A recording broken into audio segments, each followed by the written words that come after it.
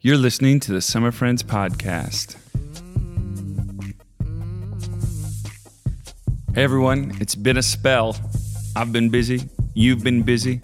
We haven't had much time to catch up, but let's put an end to that today. My hope is that I'll be uploading some more episodes more regularly going forward, and I won't have to skip like 3 or 4 months in between. But let's be honest with each other, I make no promises. We're in the middle of getting ready for the Jackson Street Community Garden season and finishing up the Education Resource Center at the Brighton Street Green Space. We are accepting applications for new children's director at State Street Community Church. And I don't know if you've noticed, it's Lent. It's one of the 2 seasons of the year where pastors actually have to work. But I love having these conversations, and I've loved hearing from those of you who listen and enjoy them. It means a ton that I'm not just producing them for no reason or just for my benefit, that other people enjoy them. So I will work harder at getting more episodes out in the future. Joining me today is my friend Ben Konowitz. Ben is the owner of a small business and a local do-gooder. He started a charity, Big Comedy LaPorte, that hosts comedy events and that gives the proceeds to local organizations. Ben and I have been friends for many years. And what I love most about Ben is that even though we don't agree on religion and maybe even every cultural issue, I know Ben believes in the good work that happens at State Street and the PAC Center, like I believe in what he does. Friendship does not require that we agree on everything.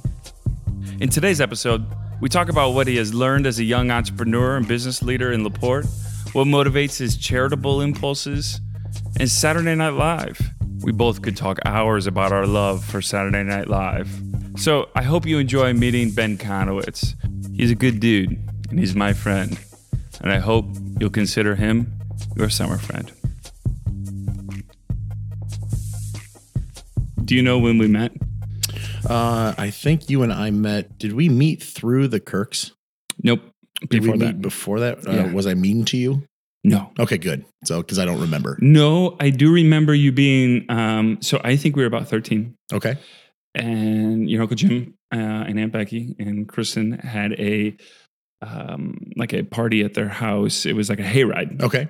And you must have gotten invited because obviously I'm a cousin. You're a cousin. You're Konowitz, and Becky's a Konowitz, right? Becky's a Konowitz, yes. Now a Pressel. And you were there. But I remember you because it's hard to forget you even when you were 13. And I remember that guy has so much energy. And you know what? It has not.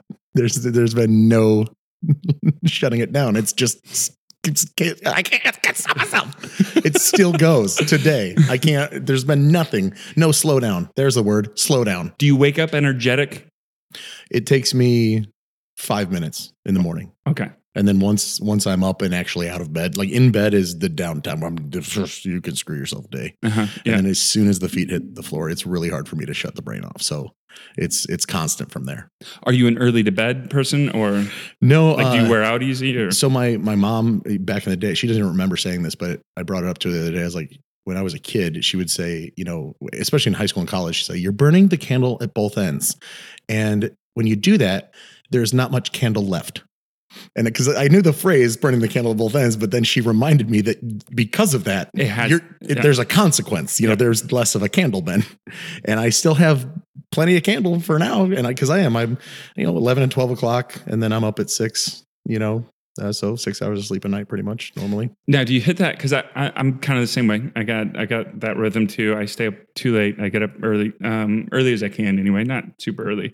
You have these insane people like, oh, you get up early too? I get up at 3:30 to go work out. That's dumb. Nope, not doing that. Not doing that. I try to keep on going as well, but I do sometimes get tired around like 2 to 4 in the afternoon. I am a 20-minute napper. Yep. I can easily get like lay down, shut my eyes, and then pass the hell out, and then wake back up in 20 minutes. Do you give yourself the permission to do that? Or because for me, I want to, but then like my dad's voice is ringing in me, like you're so lazy. People die in bed. And one time I was in college and I was resting. This is a story I tell my friends. Full disclosure, I love my father and he is a very funny person. I get a lot of my personality from him. Yeah, can we say that? Just going, because we're probably both going to talk about our dads. And Yes. But like, we love our dads. The disclaimer is that he has made me into the man that I am today, and I'm very proud of who I am. So thanks, Tim Konowitz. That being said, one time I was home from college, laying in my high school bed, and I was watching TV and the remote was rising and falling on my stomach as I was breathing. And I was just being lazy, just laying there. And it was like 4:00 in the afternoon. And my dad walks in eating a yogurt, just got back from like a freaking run or something. He's very in shape. And he just leans and he goes, like a goddamn beached whale. And he took a bite of yogurt and he walked away. That was the statement of the day from Tim Konowitz. I was like, what did I do to you? So does he say that as like hey, I'm going to be funny and make this comment? Or is this like internal Tim Konowitz coming out? This is, I don't know how to tell Ben that I think he should get up and go exercise. So I'll just make a comment and maybe it'll register. Yeah. Because when I was a kid, he would tell me things directly and I would not listen. And so over the years, it's just become, well, get ready for the comments because that's all you got left, Ben. I remember you also played basketball. Yeah, that was I didn't go to LaPorte, but we were still friends. Also, we worked at Albano's. That's what I remember. It was either Kerry Kirk and I were friends back at Albano's, and I knew you guys are still close. But yeah, the Albano's crew was pretty. We were thick as thieves back then. Yeah, we were very close. We had a lot of good friends, and we also just seemed to work fairly often for teenagers, which I don't think kids do. I'm gonna be one of those old guys. Right. I just don't think the kids do that anymore. But it was a fun job. That was my favorite job that I ever had growing up. I mean, we really, really had a good time. I never remember thinking I don't want to go to work. Yeah. I was like, because there was a social aspect to it too. We're going to have fun. Yep, totally. And we made Jim Albano a lot of money, Jim. So, anytime you need gutters, just give me a call. So you played basketball. Yes. Any other sport? I played tennis my freshman year, believe it or not. No, I don't. I was not good, believe it or not. I do believe that. Okay, cool. We're back to full circle there. No, I was not very good at tennis. But I played tennis my freshman year, and then I really devoted myself to basketball. I really wanted to be. I was not very good. I was going to say, would you consider yourself a good basketball player? Because you were also you worked hard. You were big. Yeah, I was not. You were 6'4" or whatever. I was not very good at basketball at all. But I think you started though, didn't you? I filled in when like somebody I was sixth man. Okay. Senior year. And so it was fun. It was a lot of fun though. I just remember having such a good time. And when you're teammates with Steve Draben, I mean, if you're in LaPorte and you're listening to this, you probably know who Steve Draben is because he was a fantastic person and an even better basketball player. But no, he was a great basketball player and even better person. And he's just being on a team with him was incredible. Did you love the sport, or did you just want to be around people? I love the sport. To this day, I love it. I watch college. I watch NBA still. I'm still a huge NBA fan. Do you still play it all or no? Not at all. I mean, I'm believe it or not, I am 330 pounds, Nate Laux. I don't believe it. I graduated high school at 205. So that's not a good thing. But, it is what it is. Is it the voice of your dad ringing in your head again? Probably like a beached whale. No, it's, I used to go through phases where I'd drop 50 pounds in 3 weeks. Me too. And then like, that was easy. I can do that whenever I want. So I'll just get back. I fluctuate quite a bit. And my current mood is I'm focusing on everything other than taking care of myself. And I know that is not healthy. Long-term, that is not sustainable, but currently it's working. Does it ever bother you? Because it bothers me when I go through there. Because I actually very similar. I can go through seasons where I just got a lot of other stuff to focus on and worry about. But in the back of my head, I still don't love that I'm gaining weight or I'm doing, like, does that bother you ever? Yeah, it screws with your psyche because you wake up and I'll tie my shoes and then I'll sit up real quick. I'm like, oh, jeez, am I really out of breath tying my damn shoes? Like, Kevin James has I'm not a huge fan of his comedy. Hey, you don't have to apologize for Kevin James. I'm not. I'm putting that out there. But he has a great stand-up bit where he says, I sweat no matter what, because I'm a big guy. I sweat all the time under my armpits, nowhere else. I'll shake your hand, calm, fine, whatever. At the mayor's ball the other night, people walked up and were like, "Are you okay?" Like, it was that bad through a gray shirt. And I forgot I was wearing a gray shirt. But Kevin James, and you're not like detoxing from heavy drugs either. No, believe it or not, yeah. So Kevin James has this bit of like, "Oh my God, are you sweating? Why did you just go work out?" He's like, "No, I was I peeled an orange," and I'm like, "Yeah, I kind of feel that way sometimes." And so yeah, it does. It screws with your head because you want to be. I know that I'd be able to get a lot more done, and I'd be more proactive and productive if I drop some pounds. But right now, it's just, man, I'm still go all the time, and finding that hour for the gym and finding that hour for the cooking is, on the back of the burner right now. Well, here's my thing. Like my dad, and he's... Oh, your dad's he's crazy in shape. Yeah, no. He's crazy in shape. My brother loves it. I just don't like the gym. I just don't, I go because I need to. Like if I go, I don't go, for the record. I want that to be on record. I don't go. But I have had like seasons where I go.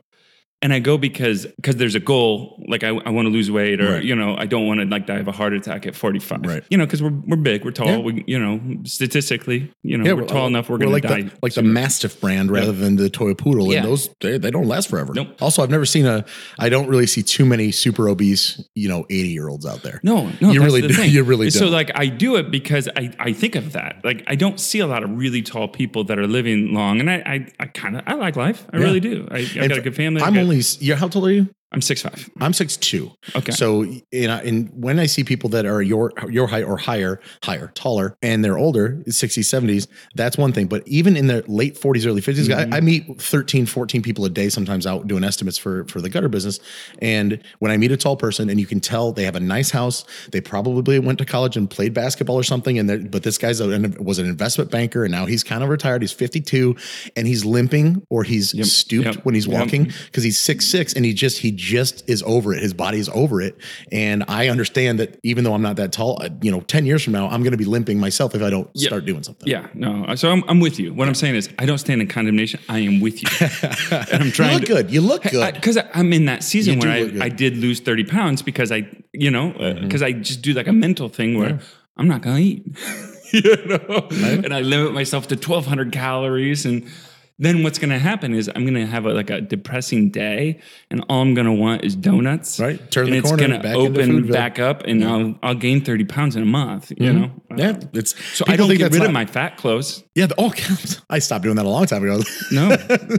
But you know what I'm still doing? I still have all my skinny clothes. I've still got like 250 pound Ben clothes. And I'm still like, I'm not throwing those away because I'm getting back there someday. We'll see. And it's like new clothes when you do that. Exactly. Oh, yeah, man. Did you know that 2004 fashions are going to be well in session again someday? You got your like starter jacket that you're wearing again from high school. Absolutely. Did you guys, did you notice my new Boss sweatshirt and my size 32 Jinko jeans? Bum. Instead of my 46s or whatever I'm in. I don't know. So, oh, boy. What did you want to be? Like you went to Indiana University. You majored in psychology. You did your research on me? What are you doing? I did. Or are you just stalking me on Facebook? No, I'm not on Facebook. I've only got the page on Facebook. I'm not on. So no, I actually did Google you, and I know you well. But I didn't know you. I did know you went to IU. I did not know you majored in psychology. Correct. Yeah. Why did you do that? Mr. Morrill was a teacher in high school, and he was a psychology teacher, and I took that class and I loved it. And so I thought, that's the only thing I could remember from high school, like being in class and loving, because it was about people, and it was about talking to people and finding out why people do the way things that they do. And I was really interested in it. So I was like, screw it, I'll just try that. Did you kind of not know exactly what you wanted to be? When up until I was, I think 24, I wanted to be a police officer more than anything. I thought that was my calling in life, was to be a cop. And I tried out for Indiana State Police. I tried out for the Vegas PD. I tried out for LaPorte at a certain point, but I got a DUI back in the day. I'm not proud of it, but it happened and it's out there, and I definitely learned my lesson. But I was young and stupid, and I just made a mistake. And I knew that probably was going to hurt my chances of being a freaking law enforcement officer. And that's I still tried after just see if I was still going to be able to do it, but obviously not in the cards because I made a mistake, and I have to own up to that for sure. But yeah, it was crazy. I was in high school and I didn't really care, and I was under a B average. I was a C student for sure. Senioritis hit me when I was like a sophomore, like ridiculous. So then I tried to get into IU, couldn't make it. I had to go to IUPUI to try to get to IU eventually. And I made the dean's list my first semester because I was like, well, this is real life. You got to start doing stuff. And so once you actually go to class, Nate, it's really not that hard. I was asked to give a talk at Rolling Prairie High School with some other people last year. Rolling Prairie High School closed in like 1955. Sorry, what was it called? New Prairie? Yeah, it's New whatever, Prairie. Nate. Hey, some of us went there. I forgot you did go there. So I was asked to talk to a class about what I do, and they didn't like that I was saying, you know what, when you get to college and if you're going to go, just show up, and no matter what, if you go to every class, you'll get a B. I don't care. It's impossible not to get a B if you literally just go to every class. You don't have to do anything else. Just go to the classes. And the teachers don't like when you tell them that, but it's honest. You go and you retain the information and you'll pass the classes. I figured that part out. And I got all A's when I was at IUPUI. Then I transferred to IU. You got my degree in my Bachelor of Science in psychology, and then tried to be a cop. Made my mistakes and moved out to California after that. Went to I worked for U.S. Steel for a month and a half. How was that? The worst job ever, Nate. What did you do there? I was on top of the coke ovens, which is the 2,700 degree ovens that they dump the coal So in. like Sweaty McSweaterson's in his hell. It was the worst thing. And I can't believe people do that for a living.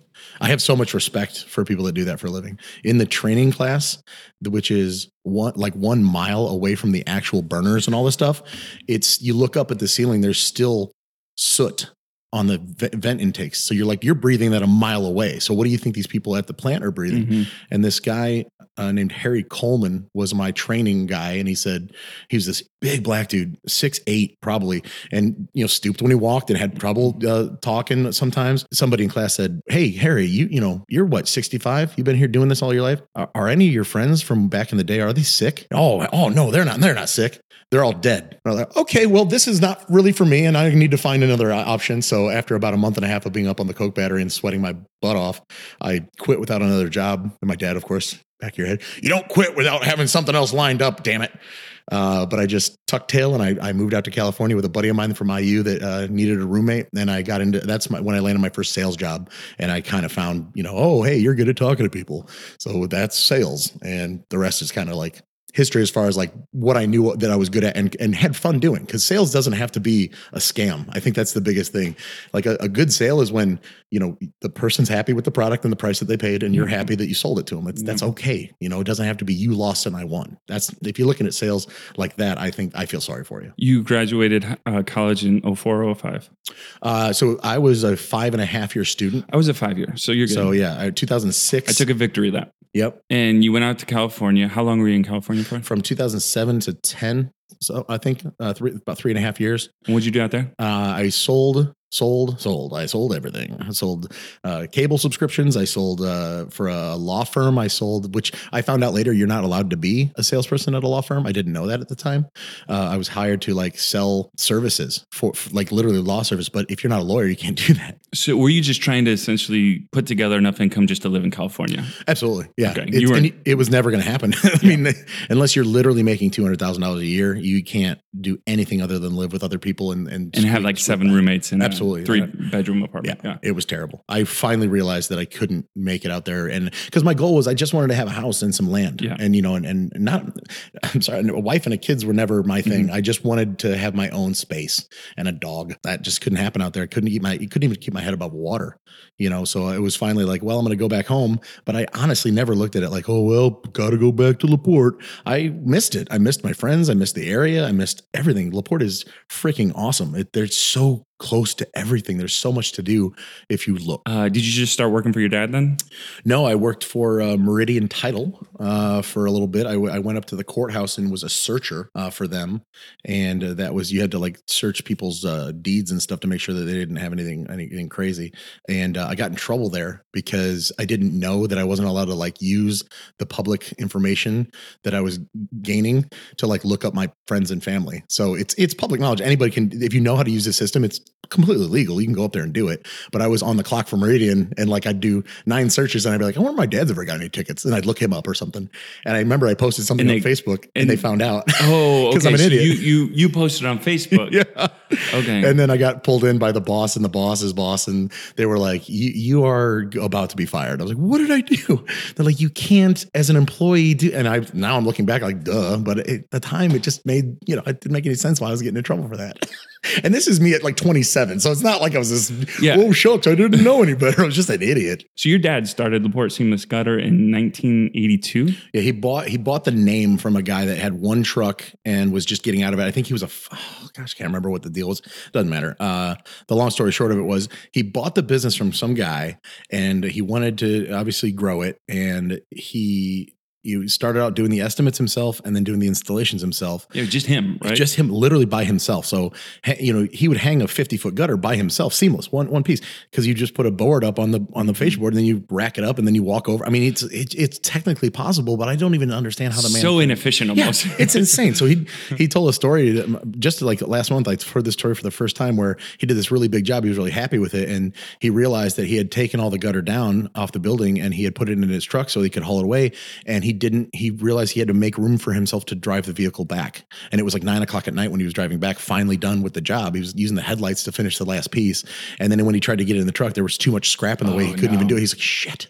So he like cut it up and moved it over and finally got in and got it home. And then was up at 5:00 the next morning to unload it and then to go back to work. I mean, the man's a beast, and I owe literally everything to him and my mom as far as their work ethic. I think that's a good point too, your mom, because kind of an unsung hero in this. Your mom has helped build this company quite a bit too. Right? Just as, and Tim will admit as well, just as much, if not more than my dad is my mom's role in this, because she's not just answering the phones. She's doing literally all the books, taxes, everything. She was basically a CPA, but she helped her father out, who was a CPA, so she knew that aspect of the game, and marketing. And they'd go to conventions and figure out how to like treat employees better, and they were in it together to grow the business. Isn't probably your dad seen naturally? Yeah, as far as like I think he'd much rather be physically working with his hands than trying to convince somebody to buy something. I don't think that's really his game. You come back in 2012.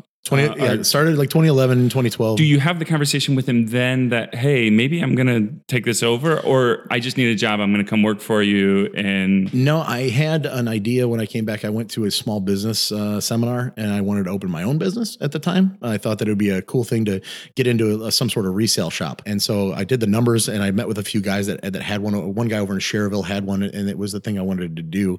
So I wanted to model my business after him, because it was kind of a mom and pop resale shop, but it was like higher end. Yeah. So it was video cameras and glass shelving and everything. It wasn't a pawn shop. It wasn't cheap. It wasn't like that. It was really nice.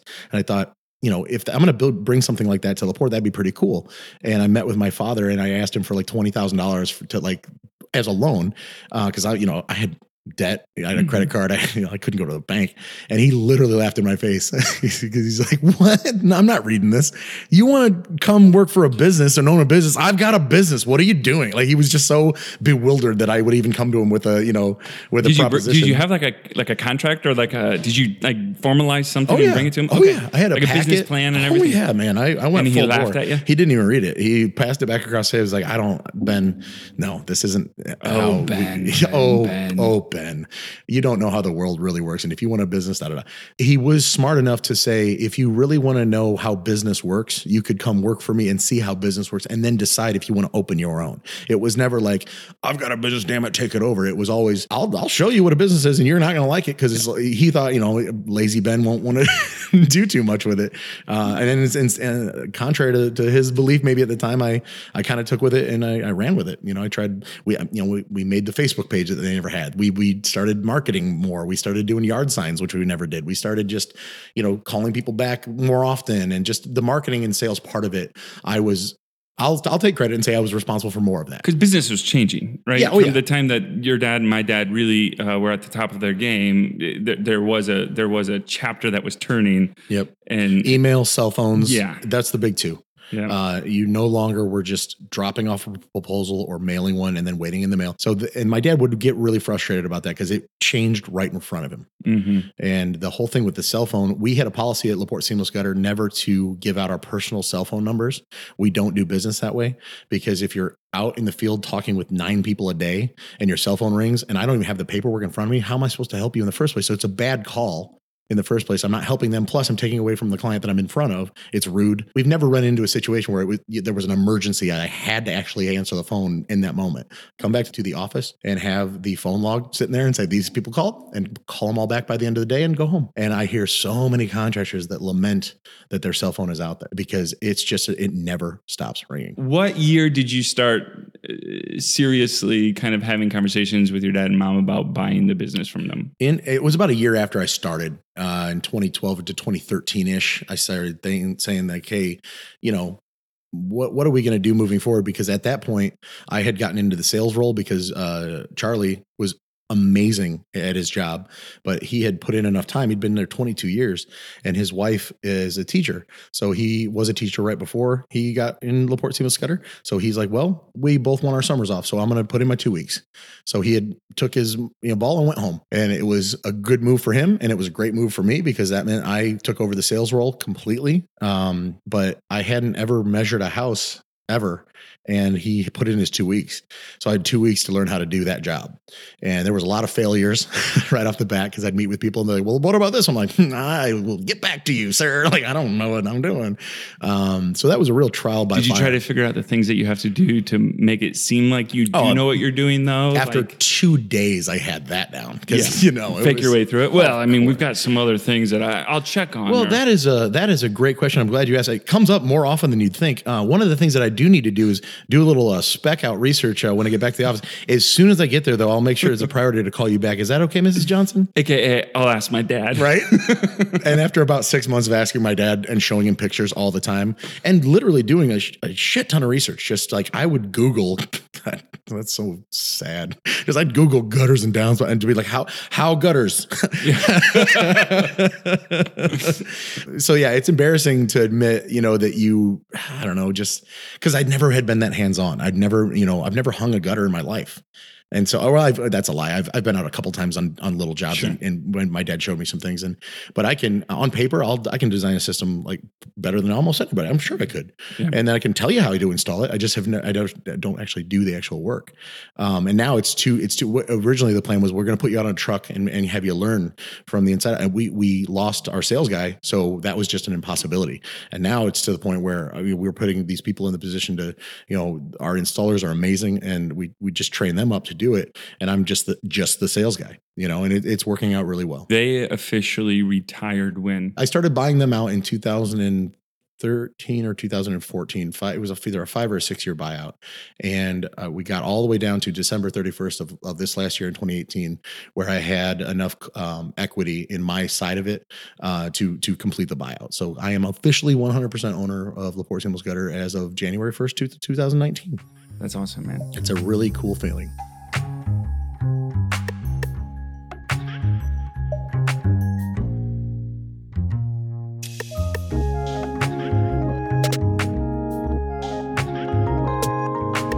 You and I have some similarities. We have some differences.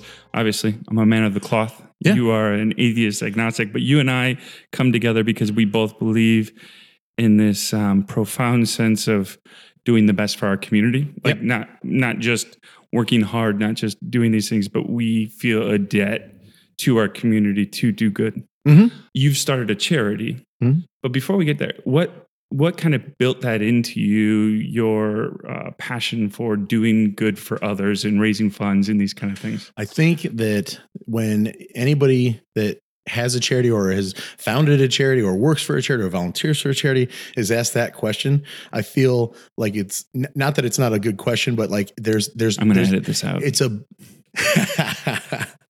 It's a bullshit question, right? Mm-hmm. Because I think that the true honest answer for anybody is there was never a driving force that told me like, it's the people. You just seeing the smile on a puppy dog's face when you rescue it, it's all the kisses and love you need in the world. That's not why I started the charity at all. It was, I felt guilty to my core to charge people money to watch me do comedy. Because you weren't great at it, or because I didn't think, well, so the impetus for the charity was that I tried my hand at stand-up back in 2013. I went to the Drop Comedy Club on an open mic night, and I sat in the back of the room with my buddy Brad Oman, and we said, we're not going to perform. We're just going to watch and see what happens. And the first guy got up and he was freaking terrible. I've never heard something more boring come out of somebody's mouth. And so we're like, where's the list? Where's the sign up? I don't care what I say. I'm funnier than that. Are you a couple beers in at this point? Nope. Sober. Okay. And you really believed I'm at least funnier than that guy. Yeah. So that's actually tonight's the night because I can at least be funnier than exactly. that. If it all crashes and burns after this, I'm at least, what's your name? Ron? And you work at a grocery store and you're talking about eggs. Okay, Ron, here we go. Like I felt like I could at least do that. So I got up and I remember just telling a story about like remember Words with Friends? Yeah. The game. I told a story about playing that, and I mentioned my buddy Ryan Bush, who's still a friend from high school. I kind of threw him under the bus. He's not a not smart guy. He's fine. He's got a small business of himself. He's a good dude. But I said, like, the punchline was basically this kid from high school, Ryan Bush, challenged me, and because you're Facebook friends with everybody on the thing, and so when Ryan Bush challenges you, I'm like, I remember Ryan Bush. He was not that smart, and then he beat me by 300 points.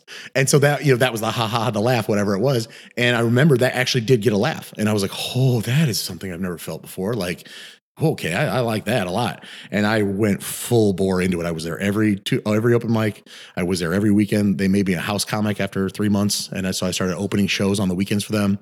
And then we got into a position where I could buy the comedy club with some friends. So we purchased the club, but it wasn't what everybody's thinking where you bought a building. No, we bought the entity that was the comedy club, which is already inside of a running business that was completely separate. So, this is a couple grand. This isn't $1 million. So we bought this club. We ran it for a while. I was there every weekend as I was trying to run LaPorte Seamless Gutter. And it just got to the point where, I just want to be more on LaPorte. And my friends didn't want to they would just be like, we'd love to come see you sometime, but South Bend is so far. So I was like, screw it. I'm going to rent the little theater in town. And so I call them and I'm like, hey, how much is it to rent your theater? Thinking like it'd be $1,000. And at the time they were like, oh, it's $200. So I was like, how many seats does it seat? No, 200. I was like, okay, well, if I sell tickets for $10 a head and I make $2,000 and then I could give them the 200, and what would I do? I couldn't keep the 1,800. That would be crazy, especially because I don't think that I'm funny enough to garner that kind of money. So I started looking for somewhere to donate it. That's the impetus for the entire charity. And that's where it started. Now I will backtrack on my words saying like, there was the little puppy dog eyes and all that. No, you've already insulted me. There's a great reason I'm still doing it. And it's because I found that through my it was never innate within me to be like, I'm going to donate money and be such a good person. But once I did it, it's a freaking addiction. Like I saw the impact that made. We gave that money to the Salvation Army backpack program, $1,500, I think, after the headliner was paid and all that stuff. Because we brought up a guy from Georgia that was just a very charitable individual named Stuart Huff. You should download his albums. He's amazing. And so he came up and performed. It was fantastic. The show sold out in 2 hours on my Facebook page. I just posted who wants comedy show tickets for $10 a head, and it'll go to charity. Yeah, you weren't doing anything online or anything. No, right? I mean, I didn't. I sat down with a buddy of mine who's a graphic designer and said, we have to come up with posters and we're going to have to paint the town. And within literally, I think it was 4 hours, I had all 200 tickets accounted for. And people were just crazy interested to see. And I think more often than that, I was like, let's see if he's actually funny or if he's just pulling our leg. And so it was a good show, went well, enough to clearly do a lot more. We gave the money to them. And when they told me that the $1,500 that we gave them allowed the program to not miss any children, because it's a backpack program that gave food over the weekends to kids, they were between grants. Yeah. And so that 1,500 filled in exactly what they needed to keep the program going without stopping. So our little money made this enormous impact. So then it was, okay, now this is bigger than me. Now I need to bring in some people to be on a board, and because we started selling out more events. So we're up to 12. This Saturday, the 23rd, will be our 12th sold out show at the Little Theater. We've never not had a sold out show, which is insane to me. But it shows you the level of support that we're getting. Do you still sell for $10 a ticket? They're $15 now. So we did raise the price this time, or it's since I think the third show, when we realized that's still fair, I think, for everybody. You're still selling out. And it's a fundraiser, but we don't want to be like, the whole goal of the charity was always, and I've said this 1,000 times, and it's, you're going to go have a good time. And oh, by the way, the money goes to a good cause. Yeah. We don't preach to you in the room about like, oh, you need to donate even more. It's not a fundraiser in that way. You're not like becoming Bono when you get up there. And it's just, you'll mention the charity once at the end of the night, or maybe twice, once at the beginning, once at the end. Hey, by the way, here's where your money's going this time, and have fun tonight. And that's really all we do. So you feel like that's kind of your role in this community, especially in the nonprofit world, is you're going to try to raise money and get these programs support through that. And I would argue even a little bit of awareness too, right? Yeah. You want to, when people figure out that you're donating to that cause, then they're like, well, what is that cause? And they do. I mean, it's not rocket science to understand that if you're talking to 600 people and you're saying, hey, we're going to donate this money to the Slicer Championship Champions Mentorship Program, there will be probably a third of the people in the room who have never heard of that, and now they know of it. And so then the next time they hear it, they're like, oh yeah, I heard of that because I was at Big Comedy. And it works hand in hand that now people are more aware of it and they know where the money went.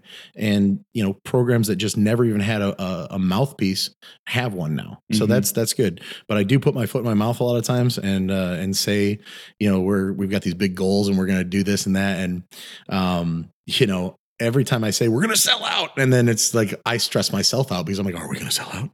Is this the show that we don't sell out? And then Ben's a fraud again. Like it's that little creepy thing in the back of your head that like. Do you have that voice ever in your head that, you're just a fraud? People are going to figure this out eventually. Every single time that we put tickets on sale, that's the one show that's never going to sell out. And people are going to understand that it's all bullshit. And I got tricked into going last time. I feel bad for the guys. I'm going to it's all that self-doubt and self-hate that's just rolled into I'm going because I like Ben and I don't want him to feel bad about himself. These kind of things. I think that all the time. Yep. Yeah. I'm, it feels like I'm begging people that against their will to be there.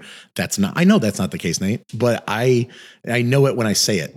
I don't say it enough. I got to say it more often because it's in the I know it like 90%, but there is a very loud 10%, right? That that's the human psyche though. That'll just screw with you all day long. And like you said, and the more it's funny because you've been doing this, you've got a successful business, you've done great nonprofit work.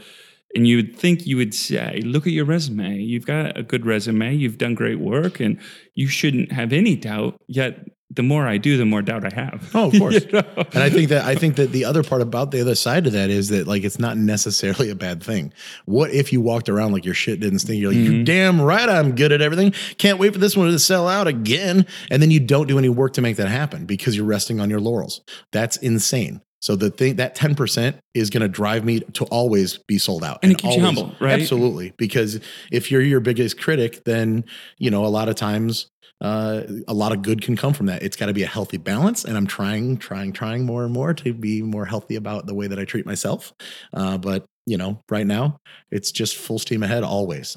And that's where I get my in trouble. I always want to try the next thing, do the next thing, build the next thing, make the next thing happen. And it's a lot. I think too, as entrepreneurs, we're excited about bigger, better, improved, these kind of things.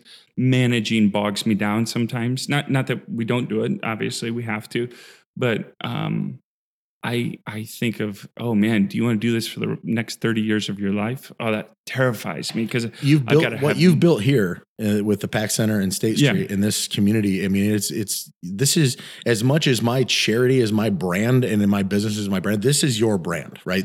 And so how does that affect when you wake up in the morning and you think to yourself, like, I have to, do you ever feel pressure to act a certain way or feel a certain way because that everybody's looking at you to be the person that ran and runs the PAC Center and State Street? So you're asking questions now? I am. Yeah. So obviously I've got we're out of time. So moving on. Many different parties, right, that look to me for different things. Not only as the president of the PAC Center, I have all these corporate and nonprofit partnerships, business partnerships, a community leader type of partnership.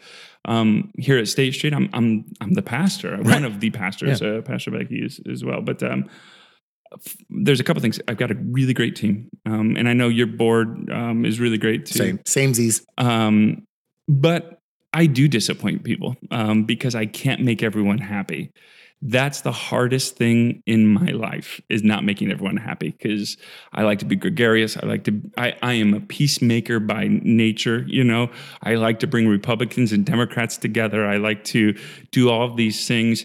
But at the end of the day, you can't make everyone happy. And that's when I get to my lowest point is I did everything I can and they're still not happy with me. John Mulaney is a stand-up comedian that I know I love John Mulaney and I so like much. very much. I think he's at the top of the game right now. He had a bit about like walking down the street with his girlfriend and his girlfriend just doesn't care. And John cares so much. And his girlfriend would tell him, it's like you're running for the mayor of nothing. And I feel like that all the time because Bailey, my girlfriend, who is the love of my life and really keeps me centered and really calms me down when I'm going crazy. It will tell me like, if you don't want to be that person right now, you don't have to be that person right now. She also understands that sometimes in order to recharge my batteries, I'm an extrovert and I need to be around people, and making everybody like me will make me feel better. Yeah. So if I go out and I buy a guy a beer that I haven't seen in a while and it's, oh, you didn't need to do that. And I'm like, hell yeah, I did, brother. Cause I haven't seen you in a while. And that's a really good feeling and it makes you feel good. And then you shake hands and kiss babies and whatever, like you're running for office when you're not running for office, but it makes me feel whole.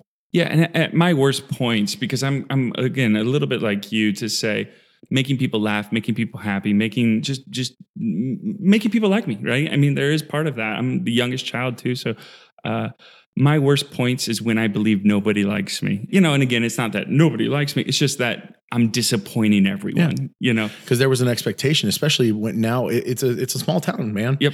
So when this is Ben. Oh, he's hilarious. Yep. Ben, come over here. Be funny. Say something funny, Ben. It does happen a lot, actually. I mean, I didn't think that was ever going to be a part of it. I thought that was something that happened on Seinfeld, where somebody put him in an awkward situation. It doesn't actually really happen. Oh no, that shit happens all the time, where people would say like, "Tell me a joke," because they know I've done comedy before, and I never used to know what to say, and now it turns into like a mini roast. So I just literally start making fun of them, and then they're like, "Well, that's not what I meant." And like, "Well, then don't ask."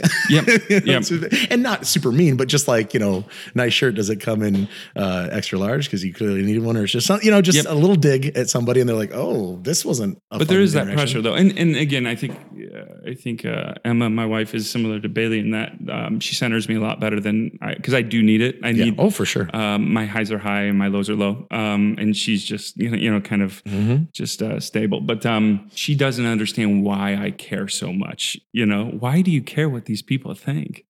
It's not that I care about these people. I care about all people. I care what everyone thinks, and I'm working on it, right? Yeah. You try to get to a point, and I'll spend the rest of my life. I'm 37 years old and I still try to make my dad proud, right? I really do. I share that.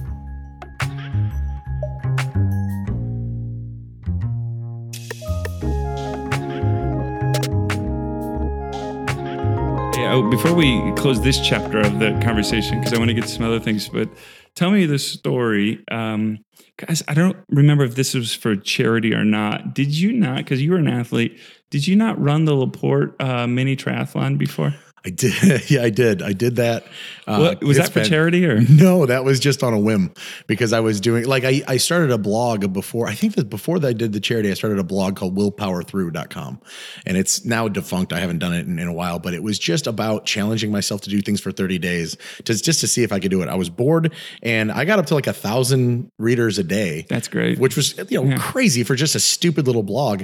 And it was back before GIFs were really popular. So it was just a lot of images and I would just talk, it would be a 1-page thing. And I was like today I woke up and, I went vegan for a week and I tried to do 10,000 steps a day on your Fitbit or whatever it was. And then I did I tried to raise money for, I believe it was when a friend's little girls got in a car accident. And so I thought I'll do anything for $20 on video. So I just said, whatever you got, whatever idea you have, I'll do it for $20. And I ended up doing like lip syncing AHA videos in neon shirts and all this other stuff. And so all of that happened on the blog. And I think one of the things was like, I'm just going to do the triathlon with like 1 week of training.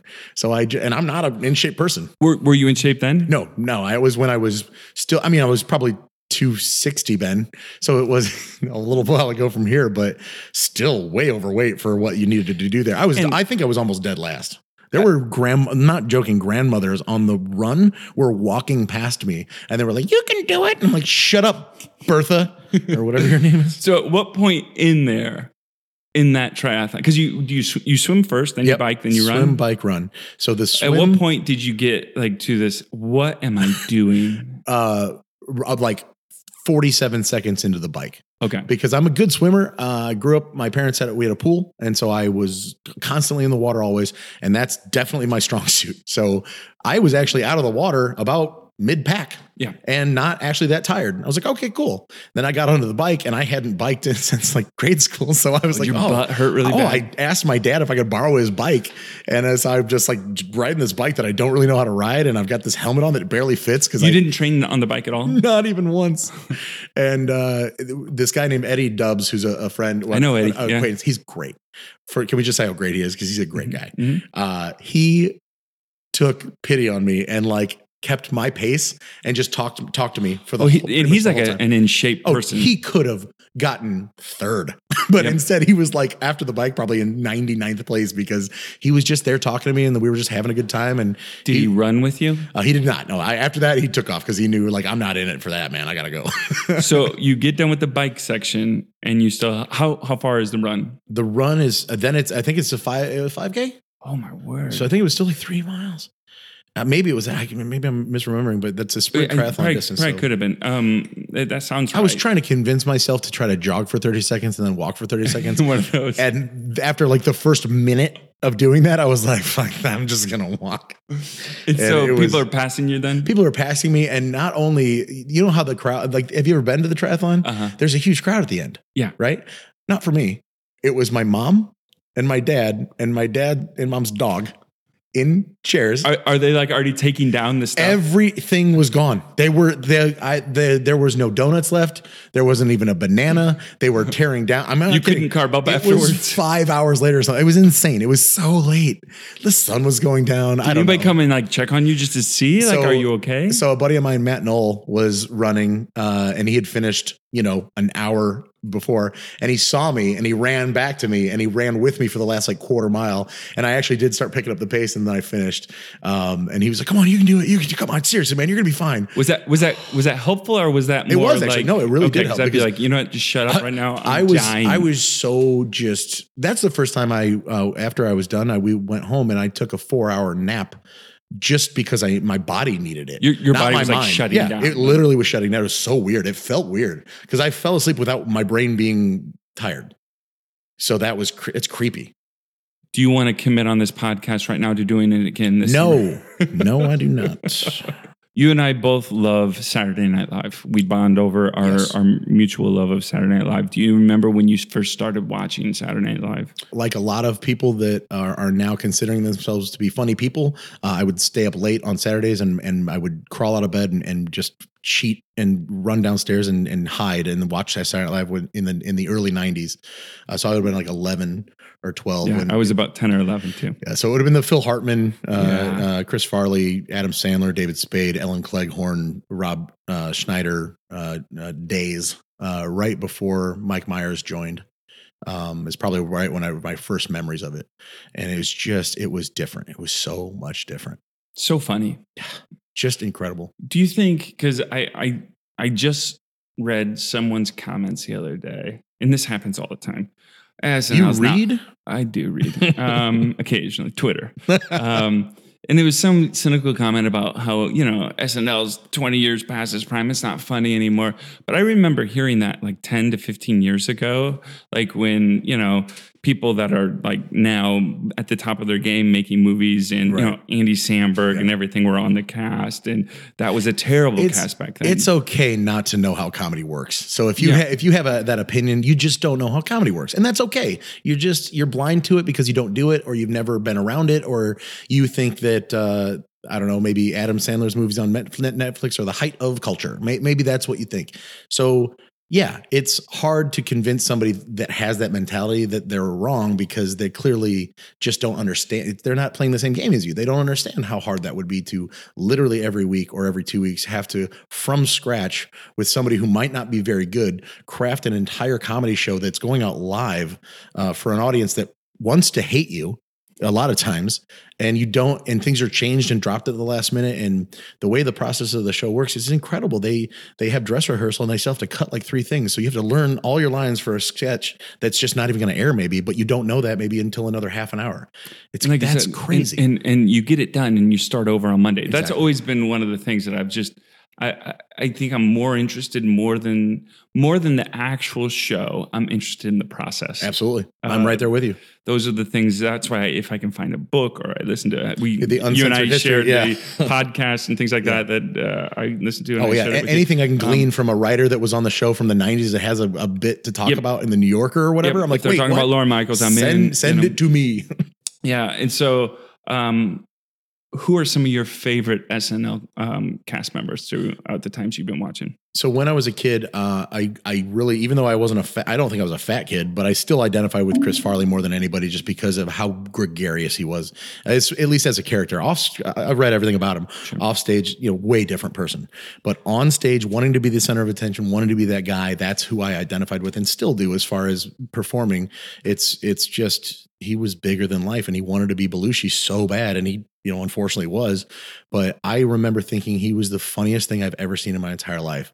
And then as I got a little older and I got to the late 90s and the early 2000s, that's when I hit college and that was like my little gap of not watching anymore.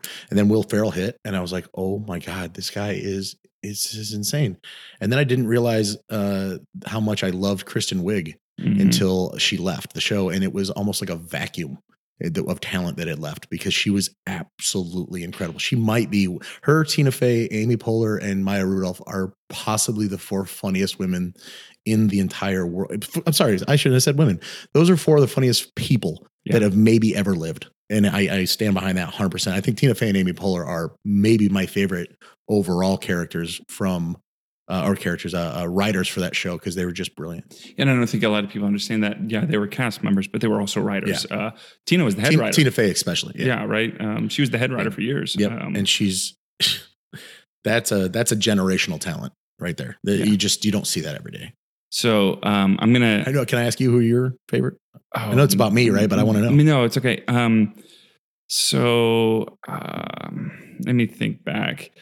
I look back and reflect, and here's the thing: is I have this thing where I love a lot of like the cursory characters that aren't always like the top dogs. Like I think Anna Gasteyer is really funny. Yeah, I mean, like when she was in a scene, I thought she was really funny, even though she was never like the top billed person. She was great though at being the straight man character, but still being the funny part of the scene as the straight man, that was, and that's hard. Another that's person, really Vanessa Bayer. I always thought Vanessa Bayer was so funny, even though she was never like the top. Obviously, I always think. Didn't she do the weather girl on Weekend Update? Which was that's just so freaking funny. Yeah, and so like those are the ones because and maybe just because it's my belief in always lifting up the people that don't always get the credit kind of thing.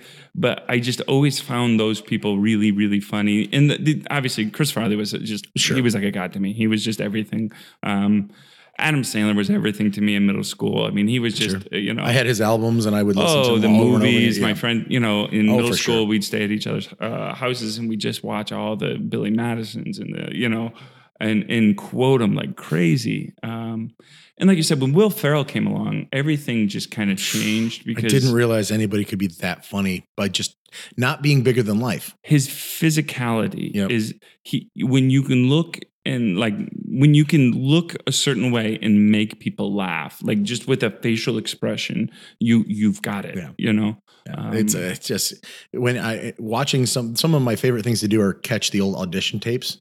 If you can ever go find them, like Will Ferrell's audition. He did his. Will Ferrell did his Harry Carey on that. Yeah, he did his Harry Carey, and he also did Get Off the Shed, where he's like flipping burgers. And he's pantomiming it. So on the actual show, they have a real grill and it's real props. But in the audition, you're just up there on your stage by yourself. He didn't bring any props, so he's just pantomiming, having a spatula. And he's like, Dylan, hey Dylan, get off that shed, buddy. Okay. Well, anyway, Becky, it's so good to see you. Thanks for coming and bringing the girls. Hey, Dylan, buddy, pal, gonna have to get you off that shed, okay, partner? And it escalates get off that shed! you get off that shed! And I just remember crying when I saw it on SNL. And then when I saw the audition, I thought it was even funnier because I'm like, he's by himself. He's not acting off of anybody. He's able to make this on his own. I thought in that moment, I've never seen anything funnier. Okay, I'm sorry if I just really screamed. No, you step back. You're perfect. And but we're gonna play a game. Okay. This is an SNL quiz. Oh, shit. No, it's okay. I think you're going to get a lot of them. We'll see. Question 1. Jimmy Fallon and Justin Timberlake opened the Saturday Night Live 40th anniversary special. I know you watched it. Yep. With a musical tribute honoring the first 40 seasons of Saturday Night Live. Which 2 recurring characters joined the musical tribute? Oh my God. From the SNL 40? Yeah. Oh, I could not tell you. Debbie Downer, played by Rachel. Another great. Rachel Dratch. Oh my God. And Mary Catherine Gallagher by Molly Shannon. Another great. Yep. Yeah. All right. Which 2 women were the first female co-hosts of Weekend Update? Would that have been? You named them already. Yeah, I was going to say, because I'm thinking like did Jane Curtin or something I actually do it back in the day, but it would have been Tina. And do you have a favorite Weekend Update team? Or I think that Norm Macdonald did something incredibly crazy, and I can't believe he got away with it for so long. Yep. So he wasn't my favorite, but I respect the hell out of what he did with. He changed it a little bit. He absolutely did. He was so adversarial.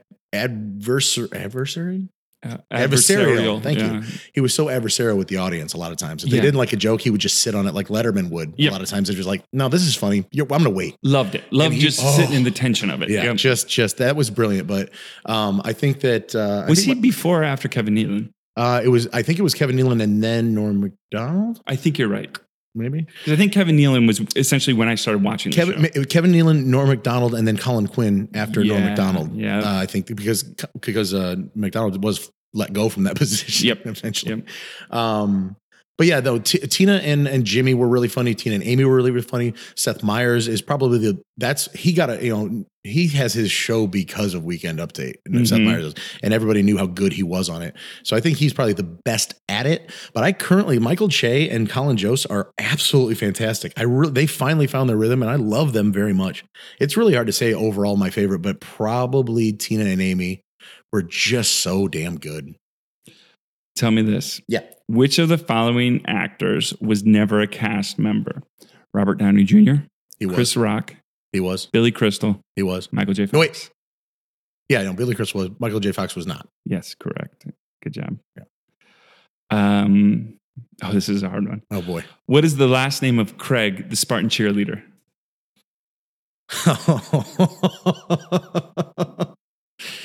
So Sharon Terry and Will Ferrell played Crazy. Yeah. Oh, man, you stumped me. Buchanan. Ariana refers to his father as Mr. Buchanan. Mr. Buchanan. Nice. It's a deep cut, man. I know. No, these are some deep questions. These aren't mine. I'll say this. I didn't put this together. This was actually put together by SNL fans online about, deep kind of cuts. But this is great. This cast member was known for his impressions, especially of singers. He co-hosted the Weekend Update on SNL and had a recurring sketch as Nick Burns, a sarcastic computer guy. Before moving on to host Late Night and then The Tonight Show. Who we got? Oh, of course, Jimmy Fallon, man. Yeah. So what do you think? Did you like Jimmy Fallon? There are parts where I didn't like him. Like, everyone loves when you crack up and laugh in a skit, when the skit gets the best of you. A.D. Bryant does that, and it makes me laugh. Right. Jimmy Fallon annoyed me, and I don't know why. Well, it's just because it was too often. Okay. He just always, him and Horatio Sands could never get through one freaking sketch without laughing. And it seemed like that was their attempt to make the skit funnier sometimes. I don't know. And I don't know if I buy into that aspect of it, because I think that. You think they were really laughing? Yeah, I think that they just had there's just such children when it comes to the comedy part of it. I think that they just couldn't help themselves, and that's not professional, and it doesn't really work in that way, and they shouldn't have done it. But, they were so good at other things that I kind of forgive them for it. But again, if you're going to be doing that show and you're going to break every once in a while, it's part of you're making people laugh. Why wouldn't you laugh? You're stupid if you say, wow, I can't believe you couldn't keep it together. Really? Calm down. But to do it or like a lot of sketches, especially some of the sketches that I remember, some were saved by it. Sure. There's a Will Ferrell tiny phone bit where they're folding clothes at a very, very nice upscale boutique. Mhm. And Will Ferrell comes out like in a rascal and has like a little tiny phone. He's like, oh, I'm going to Milan. I have to go.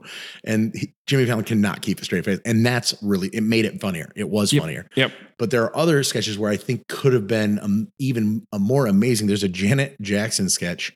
And we're going to bleep this if I screw up the wording, because it's where she is a cork soaker in the old country.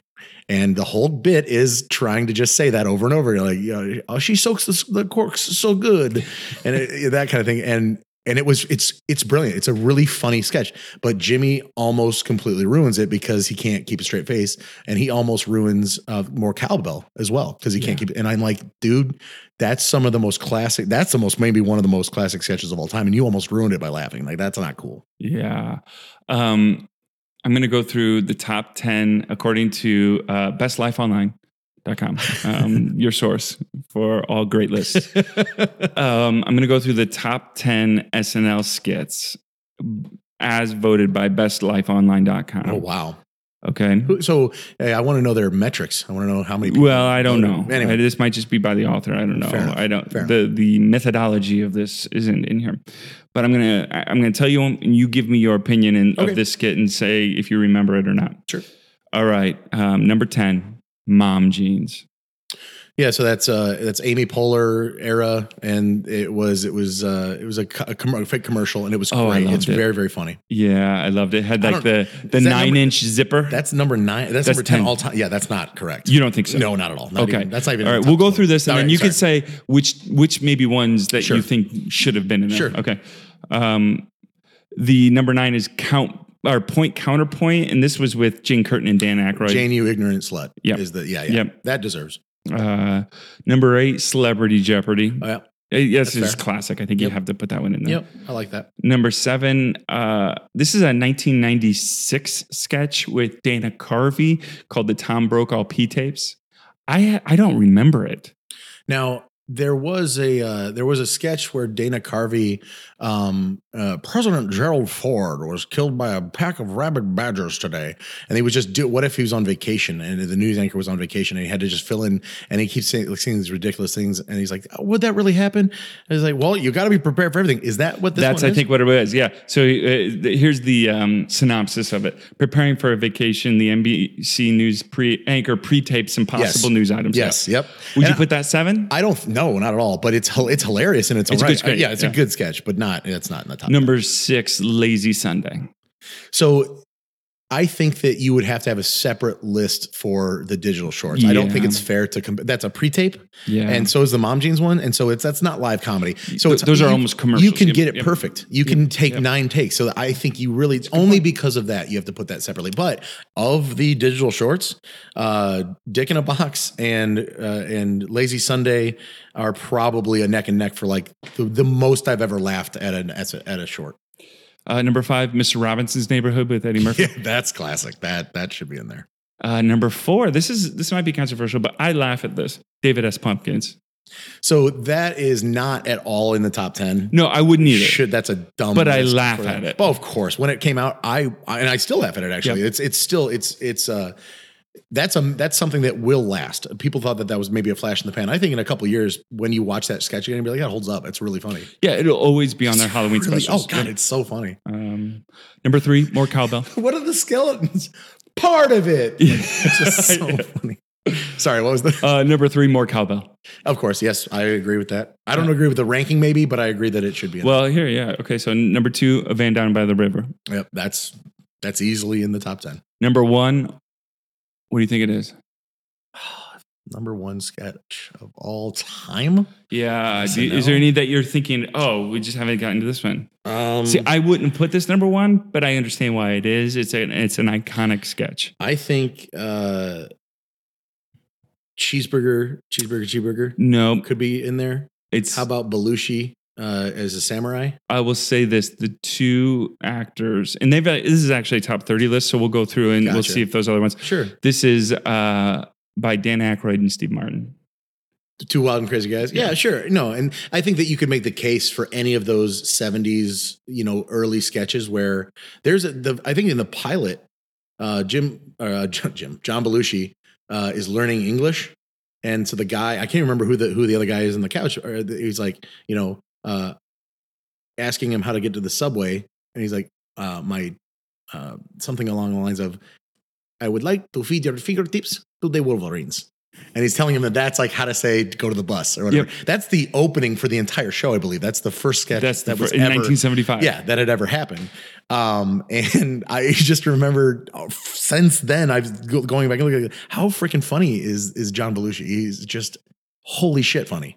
Yeah. A couple of the other ones that I'm going through here and noticing in the top like 30, A Holiday with Steve Martin, or Holiday Wish with Steve Martin. Chippendales Audition. Chippendales, yeah. I was thinking that the favorite Farley ones, the Van Dyne by the River, of course, Matt Foley, is incredible. When I was on stage at the Drop, I had a bit like that, and I could kind of do a Chris Farley impression, but comics are so mean and they're so funny that when I did it, I came off stage. My buddy was like, "That sounds like you're doing deaf Matt Foley, like deaf Chris Farley." So then I turned it into that. I was just like, "My name is Matt Foley and I'm a motivational speaker." And like, what's that? I can't hear you. It's just stupid. And it got a better laugh than just a normal Chris Farley impersonation. Yeah, Jesus. It's so funny. Debbie Downer's up there. Oh yeah, that's huge. Spartans Cheerleaders. Sure. I would say those are more like classics than they are like best overall. Because honestly, like the best sketches are these little one-offs that aren't famous for being part of the show. Like the cheerleader sketches are funny, and so is Celebrity Jeopardy, and that actually might be the exemption to this whole thing, because that is truly like the first one with Sean Connery is, oh my God, it's so funny. Yeah. But like the cheerleader sketches, I can't remember any of those. Like, you name me what they say. No, I remember laughing. Sure, but what did they say? Yeah. What was the cheer? I don't remember. Right, exactly. So there's a sketch with Will Ferrell and Jim Carrey where Jim Carrey is the lifeguard and Will Ferrell is just in a hot tub, and Jim Carrey was obviously hosting that week, and it's basically he treats it like it's a real lifeguard job, and he's very serious about it. And he overacts like Jim Carrey would want to do, and Will Ferrell is just literally sitting there like trying to enjoy himself. Like, "Sir, you are too far away from the edge of the please return to the swimming area." And he's taking very blowing the whistle right in his face. He jumps in, tries to save him. That's in my top 10 personally. I just think I've never laughed harder at a sketch than I laughed at that. It's the physical comedy of it, or just the absurdity of it? The absurdity of it is, and mixed with, they were able to then do some physical comedy, but that wasn't the whole thing why it was funny. It wasn't a pie in the face. It was like that they took it that serious to that level. Yeah. And then Zach Galifianakis has a bidet sketch where it's just him and Chris, and they just keep talking about a bidet in a house, and it tickles me to no end. But is the bidet something that we can count on? And if the bidet were to break, would you have a bidet repairman? Now, if I had to go to the hospital because the bidet broke and it hurt me, would the ambulance also have a bidet? Like, he was just saying bidet like that, and I just remember thinking, this is so absurd. And so it's the so absurdity funny. of it is the creative absurdity. When people take something so ridiculously absurd and they play it so straight, is my favorite kind of comedy. Yeah. I really get into that. What about Daily Affirmations? Did you like those? I was too young. I didn't get it when I was, when Michael Jordan was on, and he was like, that was of course really funny, and that holds up. But Brian Fellows, Safari Planet. Astronaut Jones is the better pick there. Yeah. Stefan. That's great. Now, did you know, you probably know this, but John Mulaney wrote that with Bill Hader, and he would slip things in to try to make Bill Hader just break. So he would say, he would add Spike Lee in, but then he would put Spike Lee in for a second time, later on, would not tell Bill Hader. And so he had to be like, it's got everything. And Spike Lee, and he couldn't keep it. And then that, to me, that's a great break. Yep, when you can break in that way. Yep. Okay. Harry Carey, the Space, the Infinite Frontier. Oh, sure. Jesus, that's so, hey, the moon was made of cheese. I know I would. So great. Cheeseburger. No, of course. Yep. Hanukkah song. Oh, yeah. Church chat. Mm-hmm. James Brown's Celebrity Hot Tub Party. My God, that's old. Yeah. Wow. Old Glory Insurance. Oh, yeah. Oh my. What was the premise of that? Adam McKay actually wrote that. It was a 1995 commercial parody as his favorite contribution. So he says, Oh, it protects us from robot attacks. Oh, that's right. That's right. Oh, what other commercial I really liked was Will Ferrell doing the shaming your dog. Yeah, that's It was so, and you know what made it so funny is because I think he had like a wound from a dog attack on his face, so you could clearly see like this is why he was doing it, but they never mentioned it directly. And I think again that's so absurd and it's so funny. The Falconer. Oh yeah, Will Forte was famously a guy that, speaking of breaking, he never broke. No, and another one that, like you said, one of those kind of not always the most notable character in the cast at the time, but always played so well. If you were to ask the cast members when he was around who was their favorite cast member, they would probably all say Will Forte. Yeah, he was a sketch writer. He was a comedian's comedian. He did it his own thing for sure. All right, we're gonna come back and we'll end the podcast with one or two extra questions. Sure, man.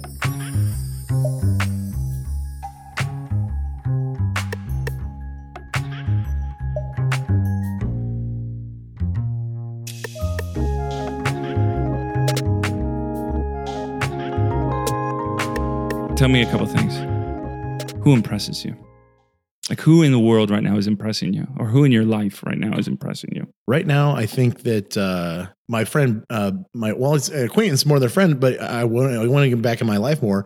Is I've actually introduced you to him. His name is Ben Braden. Yeah, Ben's a good guy. He's a good dude, and I consider him to be a good friend, but I just don't see him at all. You know, he's got wife and kids and a charity of his own, everything.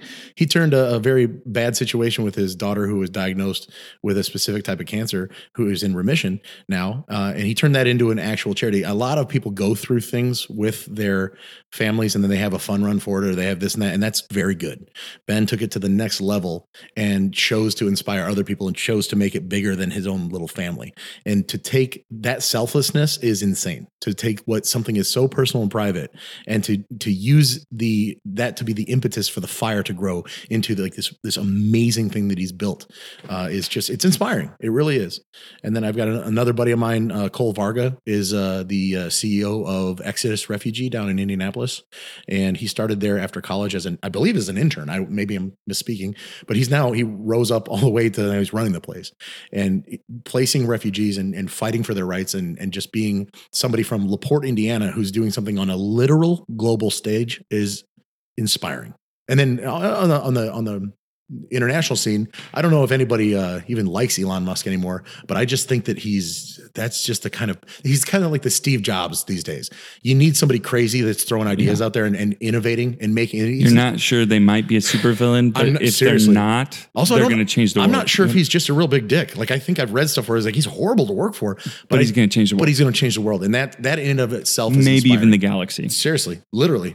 What or who frustrates you? Much like my father, I am frustrated by the turn of technology trying to, empowering people to be shitty. So you didn't return my email. What's your cell phone? I need to be able to get a hold of you at any time that I want. The entitlement that people have these days to factor themselves into your life for no other reason than that they think that they can is so frustrating to me. Calm the hell down and just relax, and I'll call you back. It's not on fire. Everything's going to be fine. The immediacy of everything. The immediacy of everything is very frustrating. I would like, and I'm guilty of it as well. If I need something at my house done and I call up somebody and they don't return my call in a day, I'm getting kind of ticked. But I don't expect them to call me back in 5 minutes. And that is the expectation for some people. And it's insane. And I can't be a part of that. I won't be a part of that. If LaPorte Seamless Gutter crashes and burns because I don't give my cell phone out and people hate that about us, then I don't want to run that company, and so far so good. But again, it's very frustrating because that seems to be the way that we're turning, and we're not heading back anytime soon. Do you feel, as a small business owner, as it goes, you have to follow along, or, because, everyone, all these other businesses, if they start kind of going to this immediacy culture, then do you feel like I have to compete? Or I think that, that would be the one thing that I would just put my foot down and say that I don't have a company anymore. I'd stick with it because it's not worth it to be beholden at that level, because I think that's unfair for people to want that from you or from me or for anybody to answer a phone call at 7:00 at night when you're having dinner about like how far out the downspout extension is going to come from the ground. Who cares? That's a Monday morning question. That's not a 7 p.m. Saturday question. How dare you call me? And that's my feeling about it. I get angry because that's weird. One person did get my cell phone one time, and they found it through the charity or something, and they just started calling about work stuff, and I dropped them as a client. It was like a $3,000 job that he really wanted us to bid. And that's one of the bigger jobs we'll ever get at LaPorte Seamless Gutter. That's a huge house. Mm-hmm. And I absolutely just bailed on him. I said, because he called me like 6 times over the course of 2 and I politely said, please call the office. This is my personal cell. And he's just that kind of entitlement I will not stand for. I just can't. There's too many nice people in the world that I could be dealing with. All right. Final question. What brings you hope? I think my gut answer is my mom, because everything that we've done our entire lives, my mom, my dad building the business and just moving forward. Every time I come to her with something and I have an idea, she's like my biggest champion in that way before Bailey came along. And now Bailey is right there with her, being supportive. And so it gives me hope that I always know there's somebody in my life that I can tell them something and they'll say that is a good idea and you should pursue that if you truly are passionate about it. That gives me a lot of hope for anybody, because that means that there are other people in life that are doing that for other people in life. So if you've got your mom or whoever that is to you, and they are empowering you by just giving you the idea that it's okay to try something, that's very hopeful. And I think that that's missing a lot of times in people's lives. And that's why I think that my buddy Tim Frankie is on my charity board. He's a slicer mentor, and he came to me and we were talking about stuff, and he just said, if I can just make a slight impact in this kid's life, just that he has some hope that things aren't always going to be shit, then isn't that enough? Isn't that one thing enough to make it worth your while? And it really makes me think of like having somebody in your life that gives you hope and allows you to be hopeful. Absolutely. Well, hey man, I appreciate you. I appreciate your friendship. I'm inspired by everything that you're doing. And if people want to find out more about Seamless Gutter, what's your website? Don't worry about that. Okay. Big comedy. We were going to get to big comedy, but yeah. Okay. LaPorte Seamless Gutter. It's lpseamless.com or. But most importantly, keeping up with all the events you're doing with Big Comedy LaPorte, where do they go to find out? So that we have a dedicated Facebook page. That's the easiest way to do it. It's Big Comedy LaPorte, and follow us along. We do 2 shows a year at the Little Theater, and we try to do the inappropriate trivia every year. And I know that there are some in the community. Again, you want everybody to like you. We have some in the community that are not on board because it's R-rated and it's not for kids for sure. And they have these kind of preconceived notions about how can you say such dirty things or horrible things and then give the money to kids. It's like, have you never seen, Comic Relief on HBO, or have you never seen Night of Too Many Stars, where they could do some really raunchy stuff and the money goes to like juvenile diabetes? It's okay to go and have a good time and laugh at adult stuff and then know that the money goes to a good cause. We don't all need to be prudish all the time. It's okay to cut loose here and there. Well, on that advice, I'll let you go, but thanks again, and I hope everyone has a good day. Thanks. Thank you.